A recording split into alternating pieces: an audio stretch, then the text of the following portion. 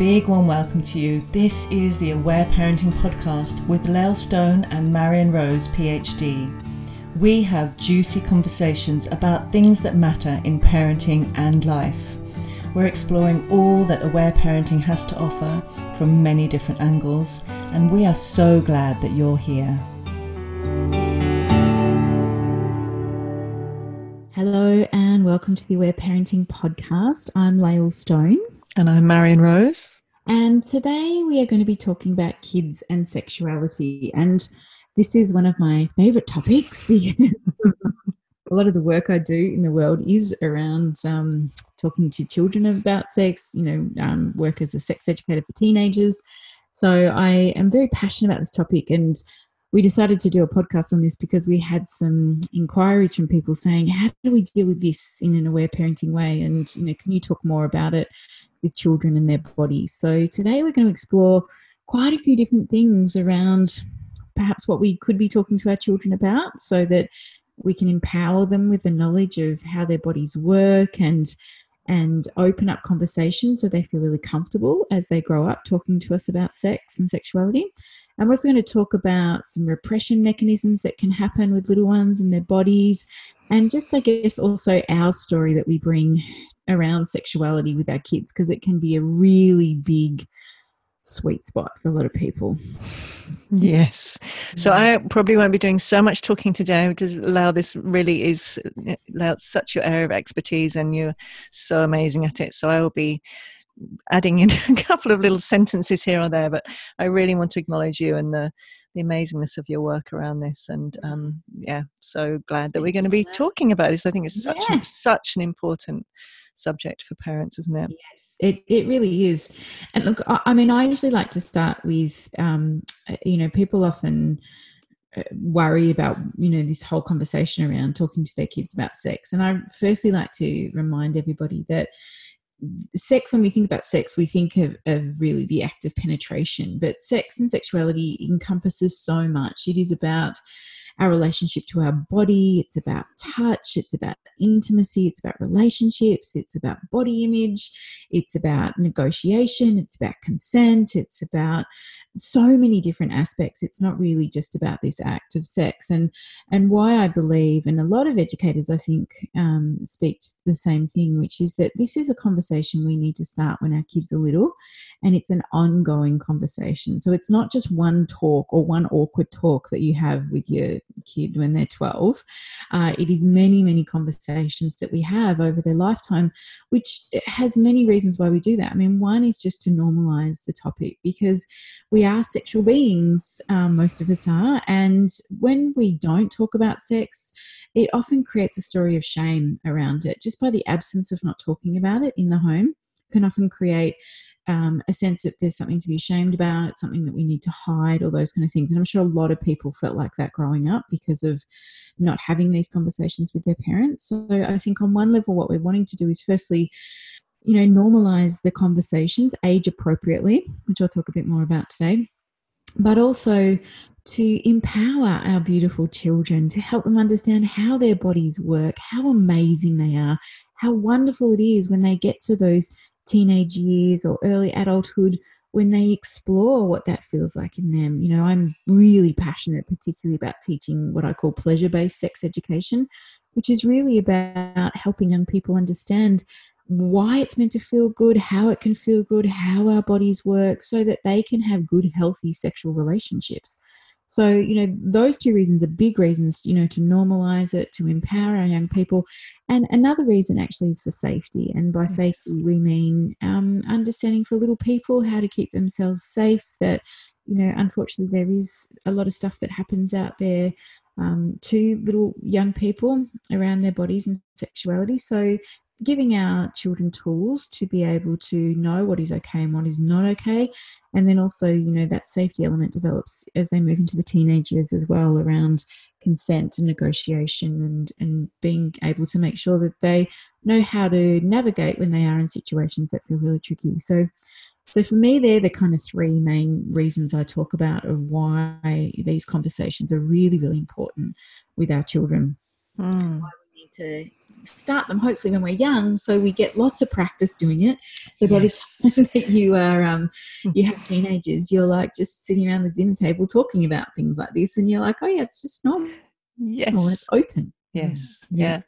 And I love it from within an aware parenting context as well, because, you know, it's really so in alignment with aware parenting, isn't it? That really having the conversations, having that quality of respect for our children, and listening to their yeses and nos and their feelings, and all these. So all the other things that we talk about in these podcasts are also, you know, part of the context of this. So that talking around about sexuality and sex with our children, it's in this bigger, wider context as well of aware parenting, which, you know, there's so many wonderful things about that. You know, for example, that it is a form of attachment parenting, so it is a lot about closeness and intimacy. So, you know, that those are the kinds of things that children are being used to, and, you know, so it becomes part of that bigger picture, doesn't it? 100%. I mean, that's one of the things I like to often start with saying to parents is that our imprint, what we're imprinting with children around sexuality is really pretty important. And that's something I think that we often forget. So yes, for children, their understanding around sexuality or sex or relationships is already set, usually just from the moment they're born, and they watch us. So yes, they watch how we are in relationship. They watch how we talk about our own bodies, how we take care of ourselves, how yes, tender we can be with other people, how tender we are with them, you know, yes, this beautiful element that you're talking about of touch. And, you know, I am a big fan of modeling, hopefully, what we want our children to see or become, you know, in relationship. And that's why I'm really mindful of the way I talk to my husband, and yes, how playful we are together, you know, yes. how cheeky we are sometimes, and that they see that. Like, my kids will often see us slow dancing in the kitchen. Like, you know, Oh, so lovely. they kind of look at us and go, oh, and we go, oh, trust me, you're going to love it in years to come. So my mum and dad used to slow dance to Vince Jones in the kitchen, you know, because that makes us happy. And also, you know, I think that we're really aware of modeling, you know, what that could look like. And again, I say to people, that's not just if you're in a relationship, it's how we are with our friends, Yes, how we are with our own bodies, you know, all those kind of things. So exactly. we're absolutely imprinting our children around that, you know, even without being aware of it. And then I Yes, think the thing about touch is that we also set up a child's awareness around what can feel good and what doesn't feel good. And so when we can touch our children with awareness and gentleness, and, you know, and even just, doesn't that feel beautiful? Like, you know, whether you're stroking their back or tickling, or not tickling, we don't do tickling, but, you know, like gently rubbing their belly or something like that. yes, And even saying that feels so yummy, you know, that's so lovely. And I'll be really clear here, yes, non-sexual touch. This is about just yes, beautiful, gentle touch. Then what we again doing is helping a child realize that feels good to me. And yes. as we keep reiterating that as they grow up, you know, again, they're going to not settle for touch or intimacy that doesn't feel good, because they have a benchmark of that feels good for me. Yes. So even can be, can't it? And I'm very aware that with my children, who are both teens, is if I'm going in to touch them, I will, you know, I will be aware and present and really and I've always aimed to do that with my children, right from when they were babies, is to be really present. So I've got my full presence in my hand if I'm putting my hand on the small of their back. And you know how that can feel as an adult if someone's just really present and puts their hand there. And you know, even going back to when they're babies, is if they wear nappies and you're changing their nappies, it's like really actually touching their bodies with awareness, rather than more like a, you know, without even really thinking, and maybe thinking of something else. And of course that's going to happen at times, because there's a lot of that kind of stuff in the early years, but just being aware that all of those ways, that attuned touch and how we respond to them, and you know, feeding and all of those things, that all of that is actually part of this, isn't it? It's part of that bigger picture around touch and presence and gentleness and awareness, so that's their, you know, as you were saying, you know, that becomes their benchmark, and they expect to have that quality of touch. So when they do move into actually having more sexual relationships, that's what they expect. And you know, it's like, have you ever had that, Lael? If you go and have a massage and the person's there and they're so not present, and they're like, it's just not, once you're used to that quality of presence in touch, it's anything else just feels really unenjoyable. It's such a Oh, clear, it nope, does. this is this is a no.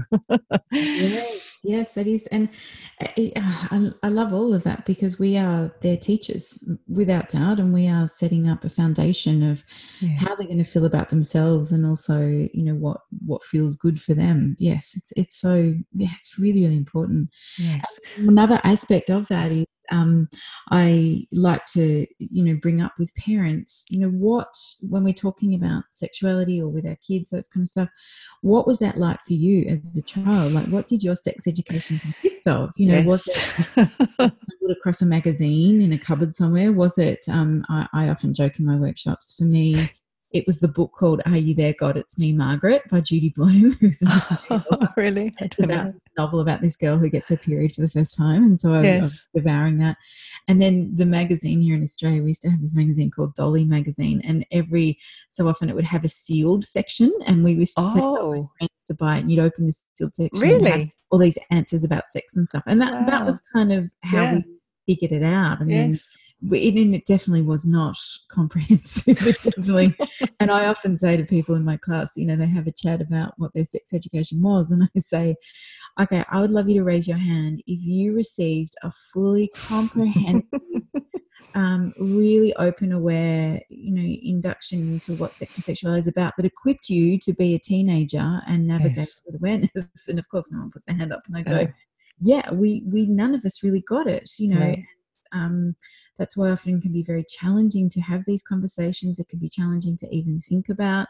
And I guess that's why I really encourage people to be courageous, to practice having these conversations, to take little steps into it, so we can create a different paradigm for our children, so that we don't have shame around sexuality, so that we have that awareness around it.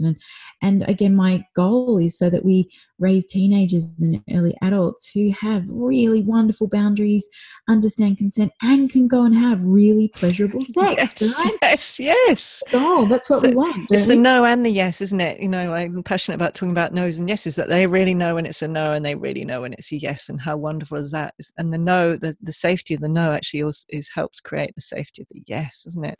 And when you talk about that, when you say your passion is pleasure-based sex education, I'm like, for teenagers, it's just, and I remember what I learned at school. Pleasure was that? That was not. It Nope. was often bananas and condoms, and don't get Yes, pregnant and don't get an STI. exactly. That was all Yeah, it and then was. one of the big things, and I'm really passionate about talking to teenagers about this, is that the labels we put on, particularly for girls, around sex, that if you look like you're enjoying it, or you want to be with a few people, then you're labeled as a slut. And for boys, there isn't usually those labels. They're usually applauded for that. Yeah. I talk to teenagers about it. The females are often really quite outraged, which they should be, because I say it hasn't changed in all this time. Yeah. So you either are in this place where you do nothing and then you're labelled for that, or if you do something, then you're labelled for that.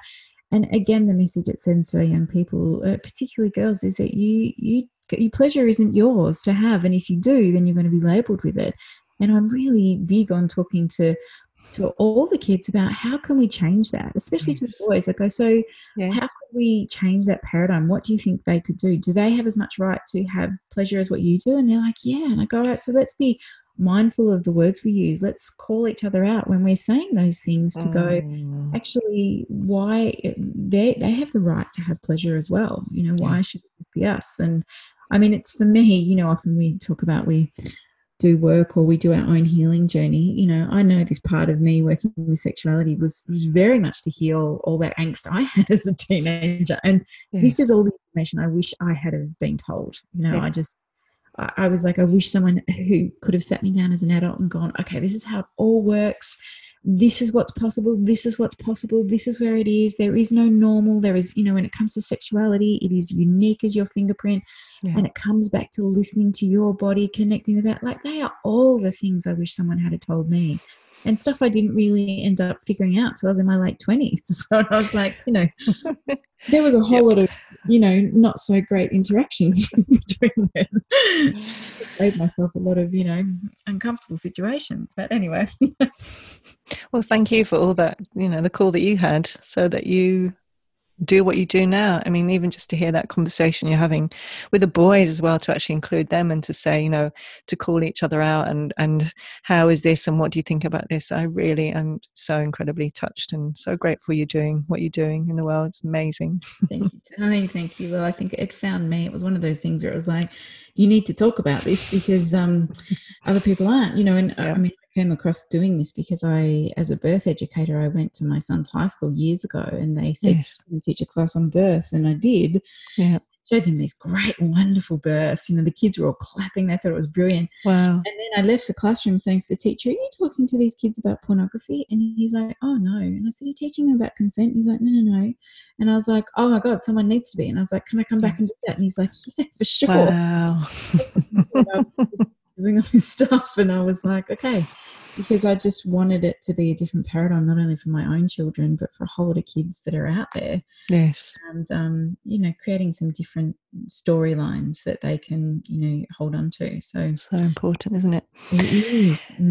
I had another thing about pleasure. It just jumped into my mind as well, of course, from an aware parenting perspective, that we're aiming to listen to our children's feelings, and the more their feelings are listened to, the more those feelings get to be expressed. They get to leave their bodies, and the less feelings they're holding in their bodies. And you know, when we're holding in feelings, as we probably all know as adults, that the more we're holding in, the more we need to either tense up to repress or to dissociate.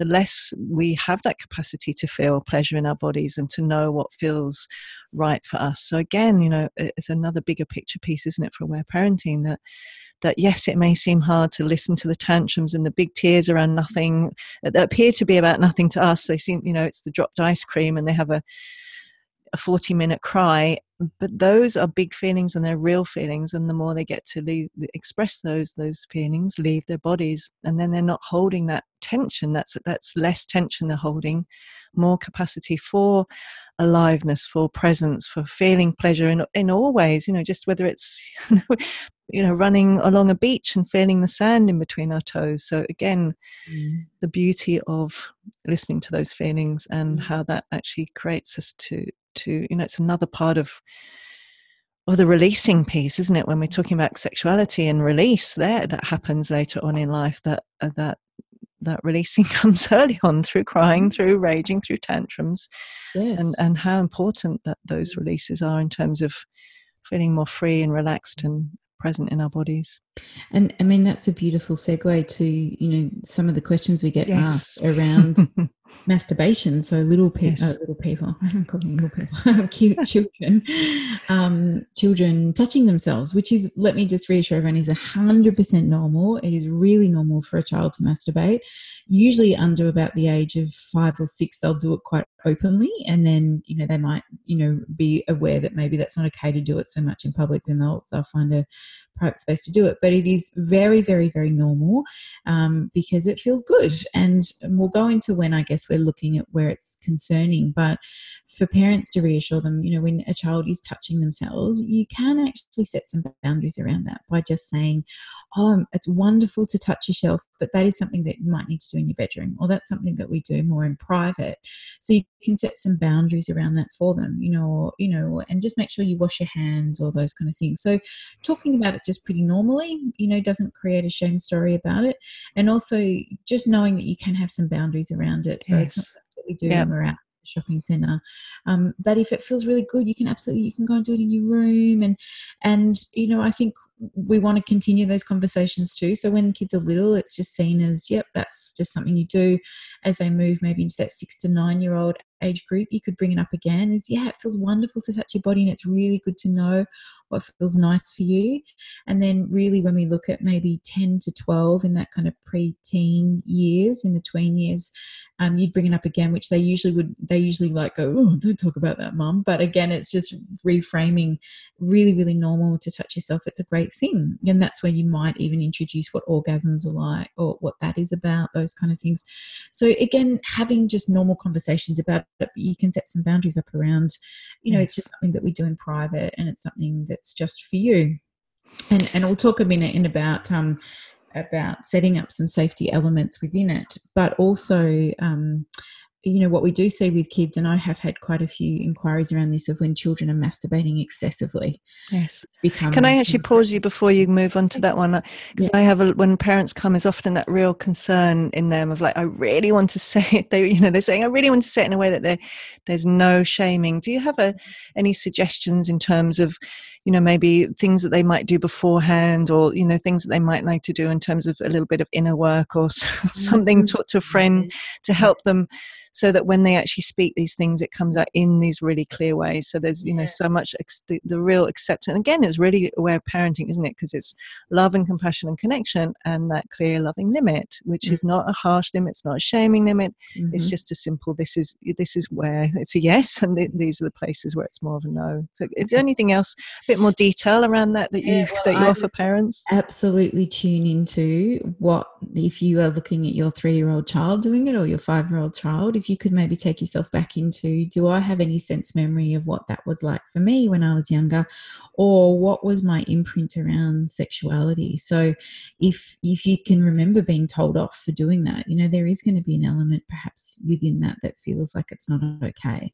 So like we talk about in many of the things that pop up in parenting, to go back in and just really do a little bit of journeying to see what's my edge within this? Where does it feel a little bit uncomfortable? What am I afraid of? What is coming up here?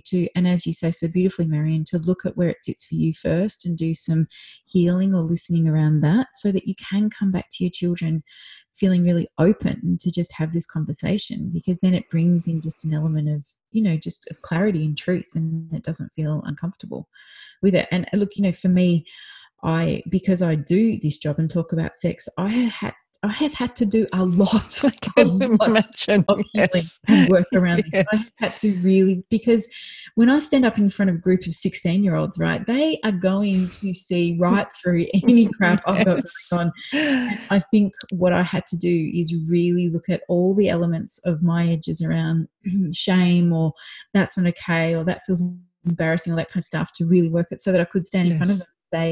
Nothing's off the table here. We can talk about anything, right? I am open to talk about anything. And they feel that, and then they go, okay, great. And then that's where the information lands, because it's not sitting there. But that's taken me quite a bit of time. I had a lot of baggage to work through, heaps of baggage to work through, to then come to a place where I felt really open and comfortable to just talk about it. And you're exactly so spot on, Marion. When we can be in that, then it lands with our children in a different way. It's so that beautiful boundary that is just so anchored, and it just, it lands with kids without those edges sometimes in it. Yeah. I'd love to hear a little bit more in terms of the loving limit and the specificness. And I'm also wondering whether this is an opportunity, because I'm sure you do too, have lots of parents coming, well, not lots, but quite a few who've, perhaps there has been some exploration between friends, and then the parents can often have lots of big feelings around that. So I wonder, in terms of when you're setting those clear limits around what you're suggesting that is a really enjoyable thing to do, and where it isn't enjoyable. Are you happy to share more about that in terms of what you tell them in terms of playing with other kids? I'd love to hear your the way you do it.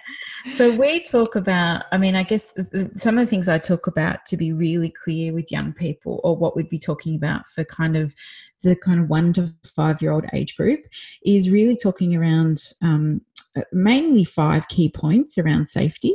And so we talk about that nobody is allowed to touch and we call them private parts, so it depends on what you want to call them. One aspect is we say nobody's allowed to touch your private parts. You're not allowed to touch anyone else's private parts. No one is allowed to ask to take a photo of your private parts, and no one's allowed to ask you to look at their private parts as well. And because we talk about that, this is something that's, I often say, sacred just for us, and that is something that's just for you. So we just set up that nobody's allowed to do that. We also set up around saying, really calling our anatomy by the correct names, and so that you can have nicknames for your anatomy, but actually making sure that children know the correct biological names for it: penis, vulva, vagina, anus, testicles, those kind of things. And again, that is, and and it feels uncomfortable for a lot of people hearing about this, but it's a safety issue, so that if somebody was touching a child and then a child tried to disclose that, if the child comes and says, someone was touching my cookie, then often people aren't going to take that seriously. And if that's then you're going for a penis, so we want children to know that that is actually theirs and that is sacred to them and nobody's allowed to touch that. Yeah. We also talk about being able to say no and having big no's as well. Yes. So that is really around, if somebody is asking you to touch them or touching you, then we say no, that is just for me. So, and giving kids the opportunity through play is beautiful to have different types of no. And you can do that even by, I'm going to touch your leg, and they go, no. And you go, oh, that was an excellent no, and so that's where, again, we often bring in that element of permission to ask to touch their bodies. I'm gonna change your nappy now, darling, or I'm gonna help you put your jumper on now. So just sometimes it's asking permission, sometimes it's actually just letting them know what we're going to do. Yes. Within that also too, we don't encourage that kids should have to kiss and hug, hello people, say hello to people and goodbye. So again, give them choice over, I can actually choose who I'm going to interact with intimately, which is another powerful thing. Yes. So always reinstating to them, you have a say over who you can touch or how that feels for you. Yeah. And we also talk about, a really beautiful thing we talk about sometimes is what we call early warning signs with kids, which is just talking to them about, again, this connection with their bodies of when something doesn't feel right in their belly. So it might be like saying, you're walking down the street and there's a big dog and the dog barks, and you feel what we call an early warning sign, which is that you feel a little bit scared in your belly, and that's your body saying, oh, I'm feeling a bit scared, there's some danger. Yeah. We could have an early warning sign when we're going to go on a roller coaster or on a ride, and it's kind of more about excitement, and that feels really that's an early warning sign that I feel excited, but it's a good feeling. Yes. And then I would say, or if you're in a situation that doesn't feel safe, and that's an early warning sign. And if ever you have an early warning sign, then you need to find someone that you trust. So we sometimes talk about what we call a safety network, which is a few different people, someone also outside your family that you could go to and say, I'm feeling unsafe, or I have an early warning sign, or something like that, that just says something doesn't feel good for me here. Yeah. And so then the child knows there's someone always safe to go to if something's going on. And then one of the other things we talk about is what we call good secrets or bad secrets. And yes, we say not so much about secrets, but trying to call them good surprises. Yes. Because sometimes, again, when there is some unnice stuff going on with children, it usually is it's our little secret and we don't tell anyone. Yeah. But we want children to know that, if anybody ever asked you to keep a secret in that way, that is often not okay, and I want you to come and tell me. So there's some of the safety mechanisms we talk about with children. And also, again, we talk about public versus private, reinstating again that what is our private parts, and usually that's anything under a bathing suit, and the mouth is also included in that people aren't allowed to touch those parts of our bodies without our permission. Or meaning more so, that if someone is asking to touch that, we need to make sure that this is okay. And it's very normal for little kids to explore and want to explore each other's bodies. And often it is quite innocent, but it's also a wonderful opportunity to, to make sure that we all know our boundaries of what is okay within that. And, one of the big things, and I think this is where we see it be really alarming these days, is because pornography, unfortunately, has become our biggest sex educator. And unfortunately, a lot of children are exposed to pornography. So the average age of exposure is 10 these days. Really? Wow. Yeah, and often kids who are younger than that are being exposed to it. And particularly, I've heard of many, many cases where children under the age of 6 have seen pornography, not because they're looking for it, but it's popped up on something they're watching. Yeah. And then obviously they can't make sense of it, so they start acting it out. So we're seeing a lot of child-on-child sexual abuse these days, more than ever, and that's often because children are trying to process it. So all of that, I know, feels very heavy and feels very alarming. And I don't like to go into the alarming part. I like to go in how to empower our children to feel safe, be safe in their bodies. And these are conversations you can start when your kids are little, and you continue to have them all the way up into those teenage years, so that they really know about consent. They know what is okay and what's not okay. And it is a conversation you have to revisit quite a few times. And one of the best things I say to parents who feel uncomfortable having any of these conversations is to get yourself some books. And we're going to put a link in this podcast to one of my favorite resources, which is called sexedrescue.com. Yay. Website. And she has the biggest selection of books that are out there on all things on bodies, puberty, sexuality, all that kind of stuff. She's got wonderful resources that you can read all the reviews on the books, and then buy some books for your kids that you can read together. And they're a wonderful way to guide you as a parent. So the books kind of do the work for you if you're unsure about where to start. And I often hear so often kids like they're my favorite books to read because they love reading all about bodies. And this is also things under the age of 5. It's about how do babies get in bellies and how do babies come out. All that stuff is so fascinating and so amazing.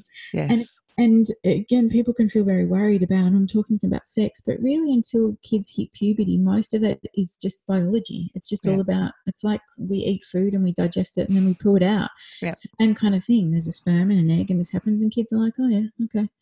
That's pretty normal. So if we can open up those conversations from a younger age, then we're more likely to continue these conversations on, particularly then into the tween and teen years, as just a normal thing. Beautiful. And again, I really want to just mention again the bigger picture of aware parenting, that this is the wonderful thing if we're parenting in terms of respect and not using punishments and aiming to treat our children in respectful ways and having conversations about things that also creates that safe environment, doesn't it? It's part of this. So yeah, absolutely. And we talk about in sexuality stuff, we talk about teachable moments, so seeing opportunities to bring up these topics, whether it's you're pregnant or you see a pregnant belly or something has come up on television that you're watching, to just open up conversations to normalize it. And if your children do come to you and say, what does this mean or what is that, is always to go, oh, excellent question, thank you for asking me. And if you don't know how to respond to it, just say, I'm going to have a good think about that and come back to you. And that will give you a few minutes to go to Google. Okay, how do I respond to this? Or go to Kath's website, Sexuality. There's some really wonderful resources there on how to have these conversations. Yeah.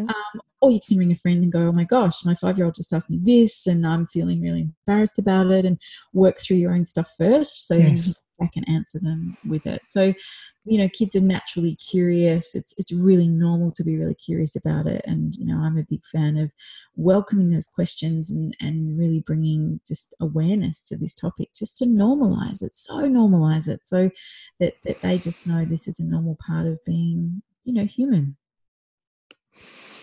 Yes. Do you remember that research? Was it James Prescott a long time ago? Do you remember that? Long time ago. I just remember, and I don't remember, it was a long time ago, so I don't remember it in detail, but really he looked at cultures, lots of different cultures, and the cultures where there was a lot of closeness in infancy, babyhood, early childhood, so a lot of closeness and carrying and those kinds of things. And then in the teenage years, a lot of just openness around sexuality, so that that the way you're talking about it is that being comfortable to talk about it and it not being this thing that has become in our culture, that those were the cultures that had the lowest levels of violence in the world. That would make a lot of sense to me, for sure. That's what happens. And I think too, what I found particularly with the teenagers is that when we can have these conversations and we feel comfortable about it, they are far more likely. I mean, this is actually what all the research says, is that when we have ongoing conversations with our children about sex and sexuality, they are more likely to delay their first sexual experience. They are more likely to use contraception, and it is more likely to be a positive experience. So all the research they've done around sexuality and speaking to your kids from a young age, that all the results come up in the same way. Yeah. It actually creates a positive imprint for our children, and then they are more discerning when they move into that phase, and they have more awareness around it, and I think that's a really good sign too. And that makes a lot of sense to me. There's a lot of violence in sex. There's a lot of repression, a lot of stuff that goes on that can be really, really challenging to navigate, as we get older. So I feel like it's a really important part of raising our kids with as much consciousness and awareness as possible. I mean, also within that, I know for a lot of people there is a lot of big, heavy stories around their own sexual history and journey, and I really invite people to, if you're brave enough and you can find the right support, to really explore what that is for you, so we're not passing that on to our children as well. You know, often we can do that very unconsciously, just pass that shame on, or those stories around it, because we, you know, of our own stories. So I really encourage people to, you know, get some listening time around it, or get some professional help on what their imprints were, what happened for them, so that their children can have a different story. Yeah, it's so important, isn't it? And I'd love to go back a little bit. We were talking about the masturbation before, about the repression mechanism, because that's often something that parents do check in about, saying, my child does it all the time when they're watching TV, they kind of zone out, they try and find spaces to go and do it.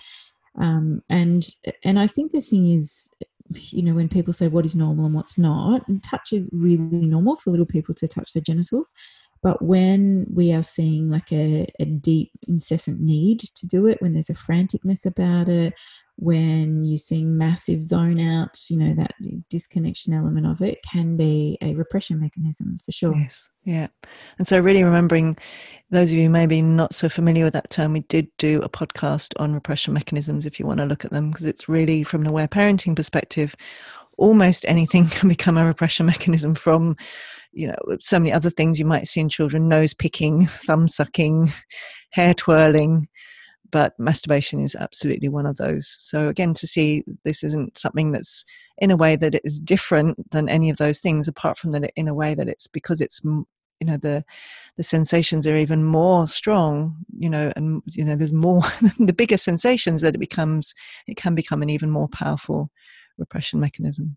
And again, that's one that can feel very challenging to the parent to watch, because you know, again, it's seen as something that's not okay really in our culture. So, and you know, I find that if a child is using that as a repression mechanism, is, I would say to parents, you know, when you're seeing them do that, then start with offering some connection. So going over and looking in their eye and connecting in whatever way that is, of whether to play something or just to be a bit playful with them, you know, to see what's going on, you know. And of course, on the other hand, we also talk about setting some loving limits if it's needed, to allow some feelings to come out. So working, you know, on one level, which is about when you are seeing it happening, to be present with them and to really see how we can engage and connect. And then on another level is just seeing if there is a whole lot of feelings that are stored in there that haven't had the opportunity to come out. Yes, I love that, is really remembering that the antidote to repression is connection. So I think parents can often go off and say, well, what do I need to do? But actually remembering connection. And of course, in order for them to feel connected, we're going to need to feel connected with ourselves and connected with them, which again brings back what you're talking about, the importance of doing our own work. Because if we've got some big feelings, it's going to be hard for us to stay present enough to actually move in and connect. So that can be a really helpful time to get some support and some listening, so that we can move in with connection. I also want to mention too, something I didn't mention, but you know, part of so many brilliant conversations you can have with young people around just setting up, you know, normal elements around sexuality is talking about gender, is talking about the way different families are made, and kids are usually quite fascinated about that and so deeply accepting. I find that, you know, especially in high schools, when we talk about gender and gender identity and sexual orientation and all these amazing things that we are talking about these days, they are so accepting of it. It's often the adults that have a lot of the issues and baggage around it. But I find when I talk to teenagers about it, they're just like, well, they're just normal. It's just human. And we talk about all the different variations of what sexuality can look like.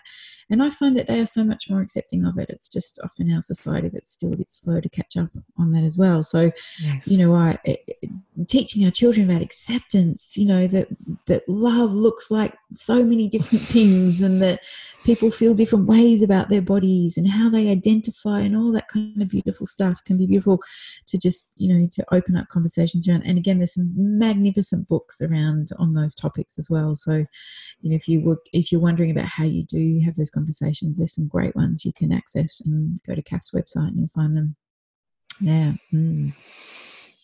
Great, I love it. So, yeah, anything else in terms of that? If so, I'm thinking as well. If you're wondering, if you maybe have parents listening and they're not sure whether the child's masturbation is a repression mechanism or not, to some of the ways that we can tell the difference. So some of the ways might be if you're noticing that they're doing it when there's something happened that they're clearly upset, maybe they've fallen over or something's happened with a friend, or something else has happened where they're clearly upset and then they go to do it. That's a clear sign. Another sign often can be if it's always when they're maybe going off to sleep, because that's often where repression mechanisms will show up.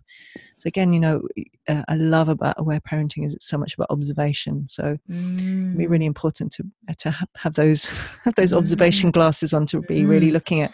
Yes, and I would love to reinforce again that we all have repression mechanisms that we use. It's not bad. It is not a bad thing. I mean, I'm sure there's a lot of adults that masturbate when they don't want to feel stuff. Exactly.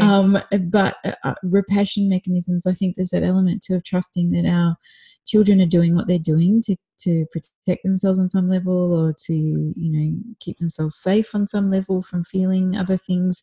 And so that I really do have that belief that they will move them when they're ready, but sometimes they need extra help, which is that connection, or it's that listening to their feelings. So just knowing it's not bad if that's what your child's doing. Yes. We're just observing and saying, I can see there's something else going on. So absolutely setting some boundaries around it, which may be, darling, that's something you need to do in private in your room, or it's just make sure you wash your hands when you've done that, or and again checking where you sit in your own self personally around it, but then just observing when it does happen and what's going on for the child and what's going on for you as well when it happens. So that curiosity piece you just said, Marion, is beautiful. Yes. It just gives us all the clues, doesn't it, when we're curious about it. Yes. So I'd love to invite you, if you're willing to even share a little bit more on the specifics of that. So, the thing is, if we were saying to a child to go off into their own room when they were masturbating, and then they end up doing that a lot, and then of course we're thinking, well, maybe it is a repression mechanism by the other things we're observing. What kinds of, in terms of a bit of attachment play, I mean, or we could, I'm sure you give specific suggestions, or we could brainstorm together, things that can invite connection and be funny and silly, without it feeling in any way shaming. Do you have any? Well, I think sometimes play with touch can be really beautiful, like some just whether it's the child has a magic wand and they have to touch on a certain part of your body and that part has to shake or it has to move, or something that's a bit more about touch or control, or those kind of things could happen. I mean, for me, I think it's about getting them to connect and finding some play around it. And that, just I often think that with that repression mechanisms is there's a disassociation going on, there's a disconnection. So how do we bring that connection in? And sometimes it's just following their lead of what that may look like. Yeah. So it's specifically if they were masturbating and clearly this is really a repression mechanism now, would one thing we could go in and say something like,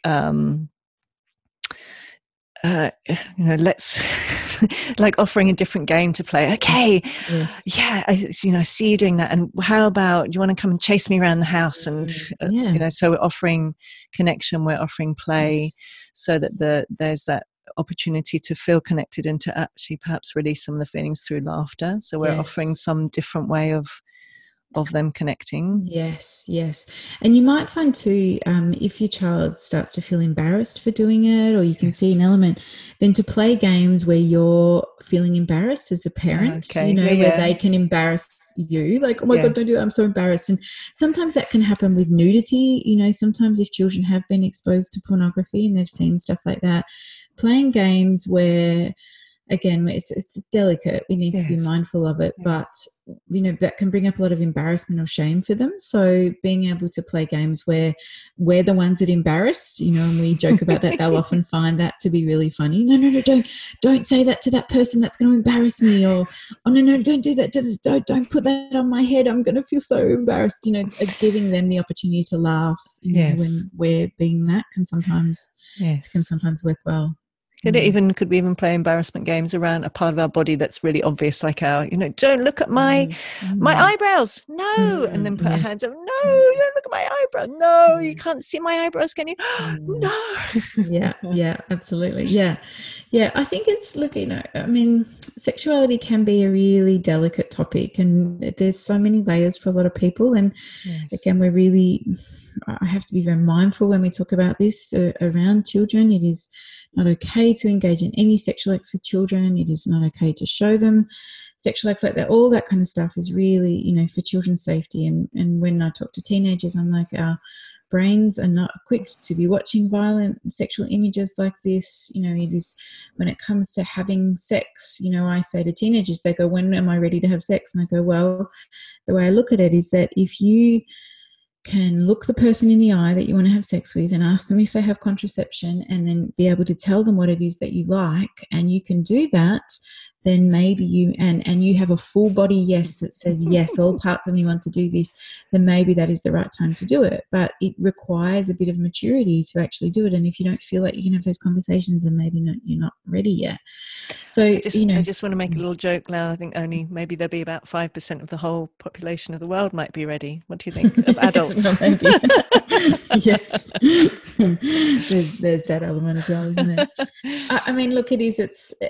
I know for a lot of people, sexuality is one of those things where there can be a lot of wounds and a lot of stories, and it can be tricky to navigate. And our children, particularly, just watching stuff like that can be hard. I've worked with a lot of parents whose children have seen pornography, and it's deeply upset the parent, and it's brought up lots of their own stories, and working through that.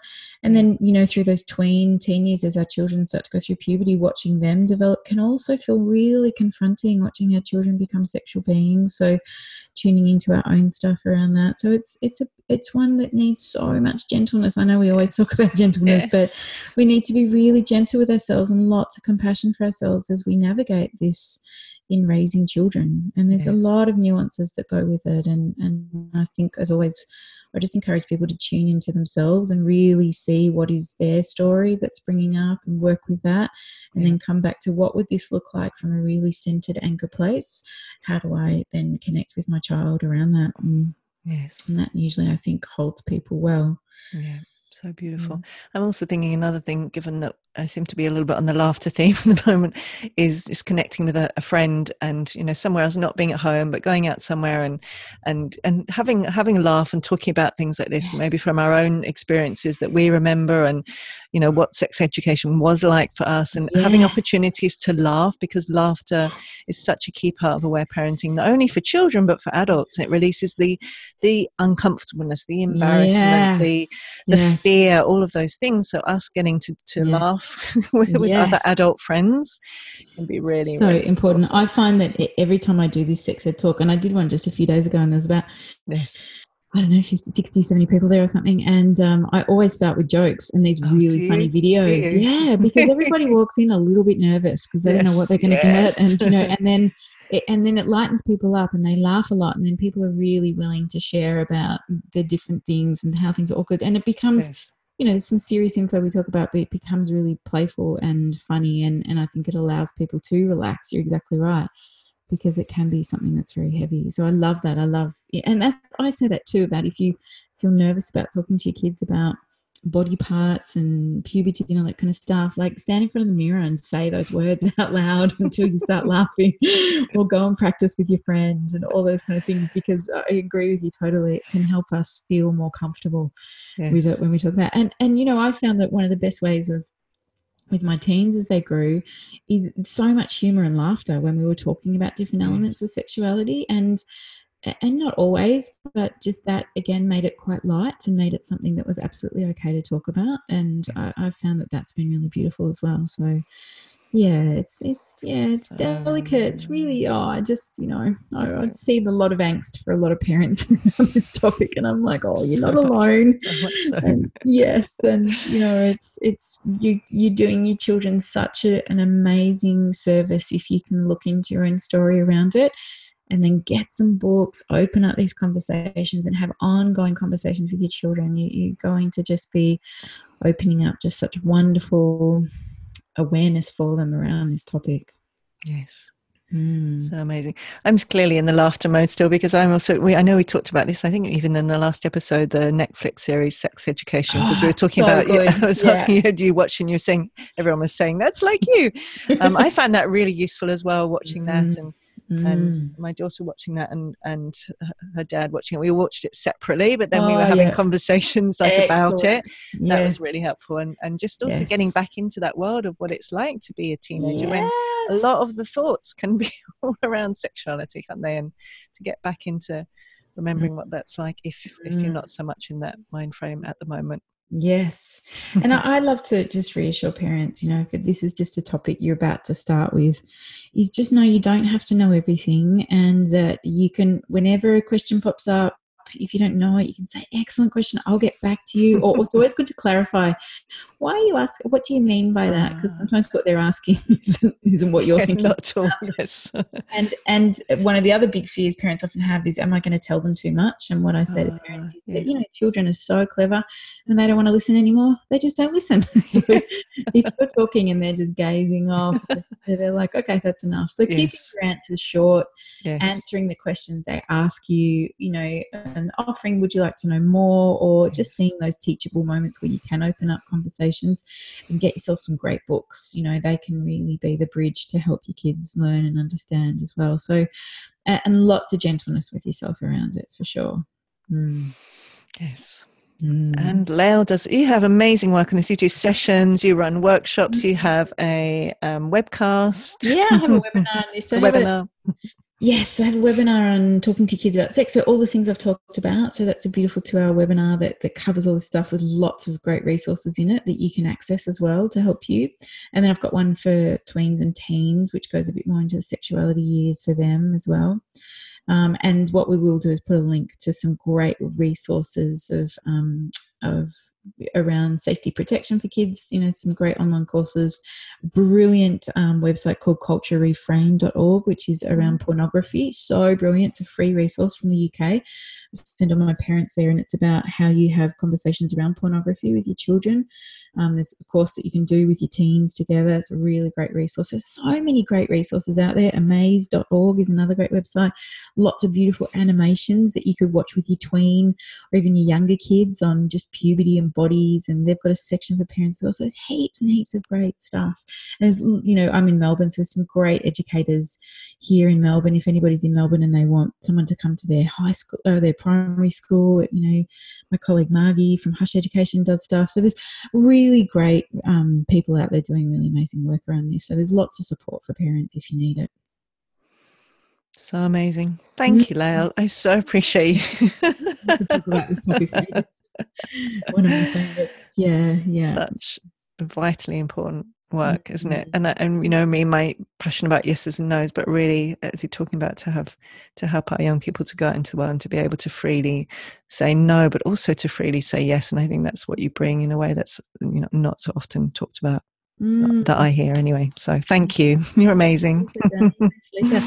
And I think to finish off, because we'd love to invite an invitation for something. For me, my invitation for parents would be to just tune into what those imprints were for you around sexuality, and where that's still sitting in your body, and where that is for you, and what you might feel you need to shift to be able then to be as clear as possible to start these conversations with your kids.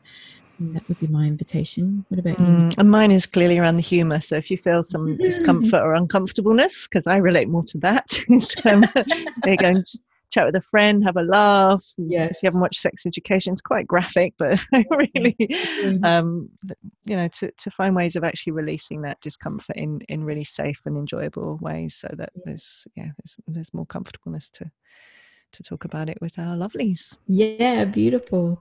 Well, thank you all for joining us on this podcast. We invite you again to rate us and share it and like it and all the good stuff, so more and more people can hear about it. And we also love getting requests. So we've got a few pipeline of people wanting us to talk about things. But if you do have something you'd really like us to talk about, it, please, you can comment on our Instagram or Facebook and let us know.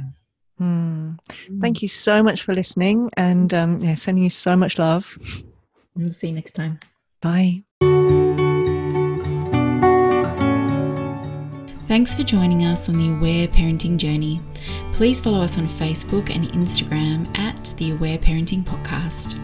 You can find more about Lael at www.laelstone.com.au or find Marion at www.marionrose.net. We wish you much compassion and grace on your parenting journey.